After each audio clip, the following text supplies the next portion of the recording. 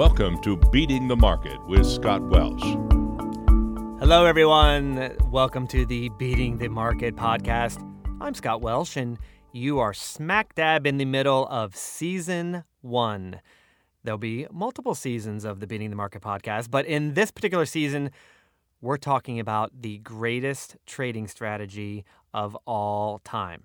Now, as I said, it is a Season 1, and I recommend you going back to the beginning and starting from episode 1 and going all the way through because they are sequential and they are made for one to follow the other. Now, in the last episode, episode 5, we went deep into the weeds on the academic research, and it made an extraordinarily compelling point.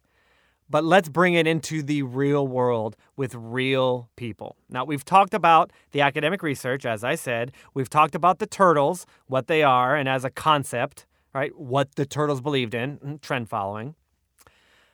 Who are some trend followers now? Like, the turtles were in the 80s. Is anyone really even doing this now? Ha! I'm so glad you asked. We're going to talk about 3 trend followers, and all of this is perfectly verifiable. Just get out your Google machine and you can corroborate every single thing I'm going to talk about. First person we're going to mention, which I believe is important to mention, is his name is Bill Dunn. And in blog posts and other things that I've talked about, I've mentioned him before, but if it's the first time you're hearing about him, it shouldn't be. You should know about Bill Dunn. Despite the fact that Mr. Dunn has a continuously successful record dating back to the 1970s, he's never been profiled on CNBC, Bloomberg, or the Wall Street Journal. Remember what I said? Nobody's talking about trend following? People who are trend following successfully aren't being talked about either. Well, why isn't he being talked about? If this is so great, why not? Because Bill Dunn's and his system, I don't know about him as a person, I'm sure he's a great guy, but him and his fund are methodical and boring. He's not for the faint of heart either. Besides the fact that he's boring, he goes for maximum trend following success. He doesn't tailor it for his investors. He takes the trend and tries to get everything out of it. Now, as a person, if you care, he got a degree in engineering physics, because physics is kind of scary. And he got a doctorate in theoretical physics on top of that, and went to work for the Department of Defense. So this is a very, very bright guy. But he decided that the real world needed help. Kind of like the point of this podcast.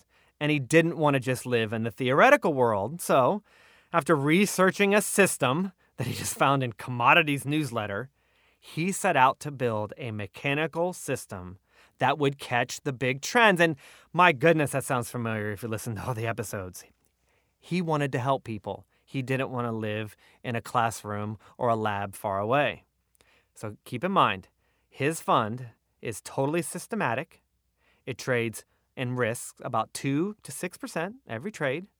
And he only trades about 2 to 5 times a year. Well, he's not doing anything. This isn't a trader. What kind of a trader is that? Well, here's what kind of trader he is. His fund has an annual return. Now, this is updated. It's going on right now, okay?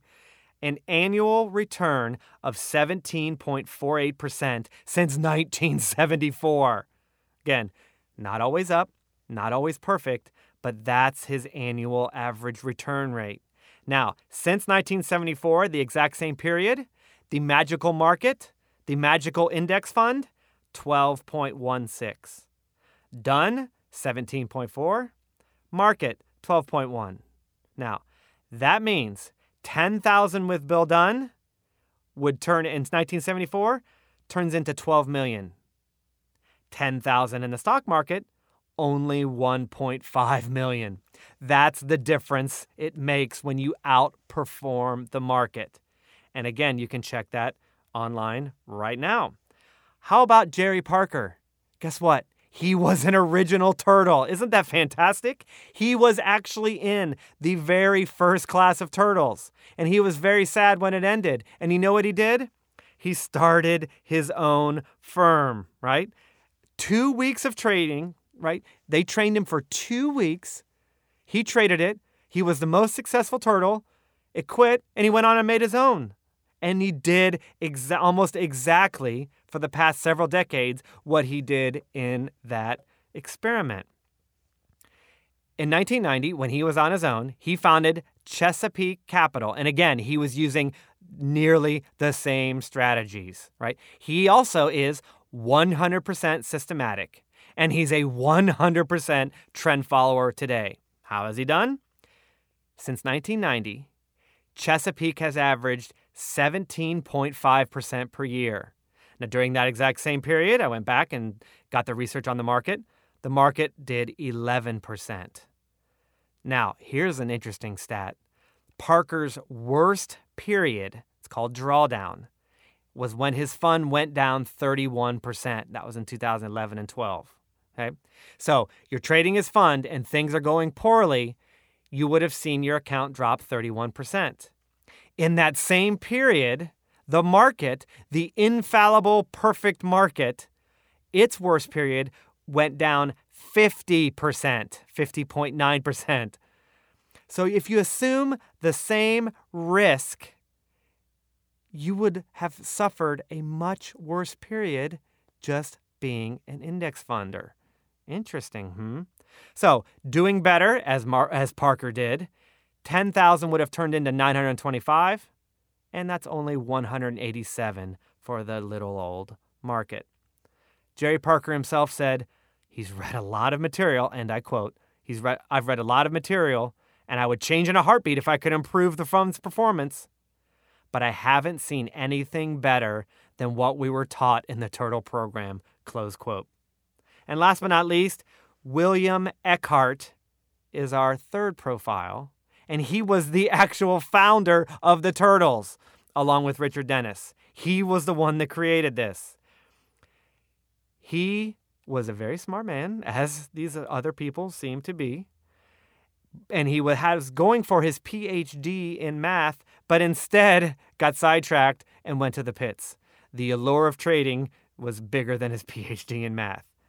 And after he made a ton of money trend following commodities, that's when he decided to get together with Richard Dennis and make a bet with Mr. Dennis on whether traders could be taught or whether they're born. Richard Dennis says you could take people for 2 weeks and trade them. Eckhart said, no, it's something that we're born with. Well, this Turtles experiment was very successful, and Eckhart was wrong. But he was happy to be wrong. He started his own firm in 1991, and big surprise, he's 100% mechanical, and he still uses these Turtle principles today. His average since 1991, 13.6%. The market, 11.5% during the same period. 10K with Eckhart turns into 319,000. 10,000 with the market, only 191. And once again, the worst period for Eckhart is only down 27%, and the market was that 50%. So you get more return and less suffering. These are real people, real traders with verifiable records. You can look them up. But they're hidden in plain sight. I mean, they've been there, but probably this is the first time you've ever heard of them. But what's interesting is they showed that what the academics were talking about was true. Trend following has been thriving in a verifiable manner for a long, long time. Well, if that's the case, why isn't everybody doing it? That's what we'll talk about in the next episode. If you want more information, you can email me at beatthemarketpodcast@gmail.com, and my website is scottwelsh.me.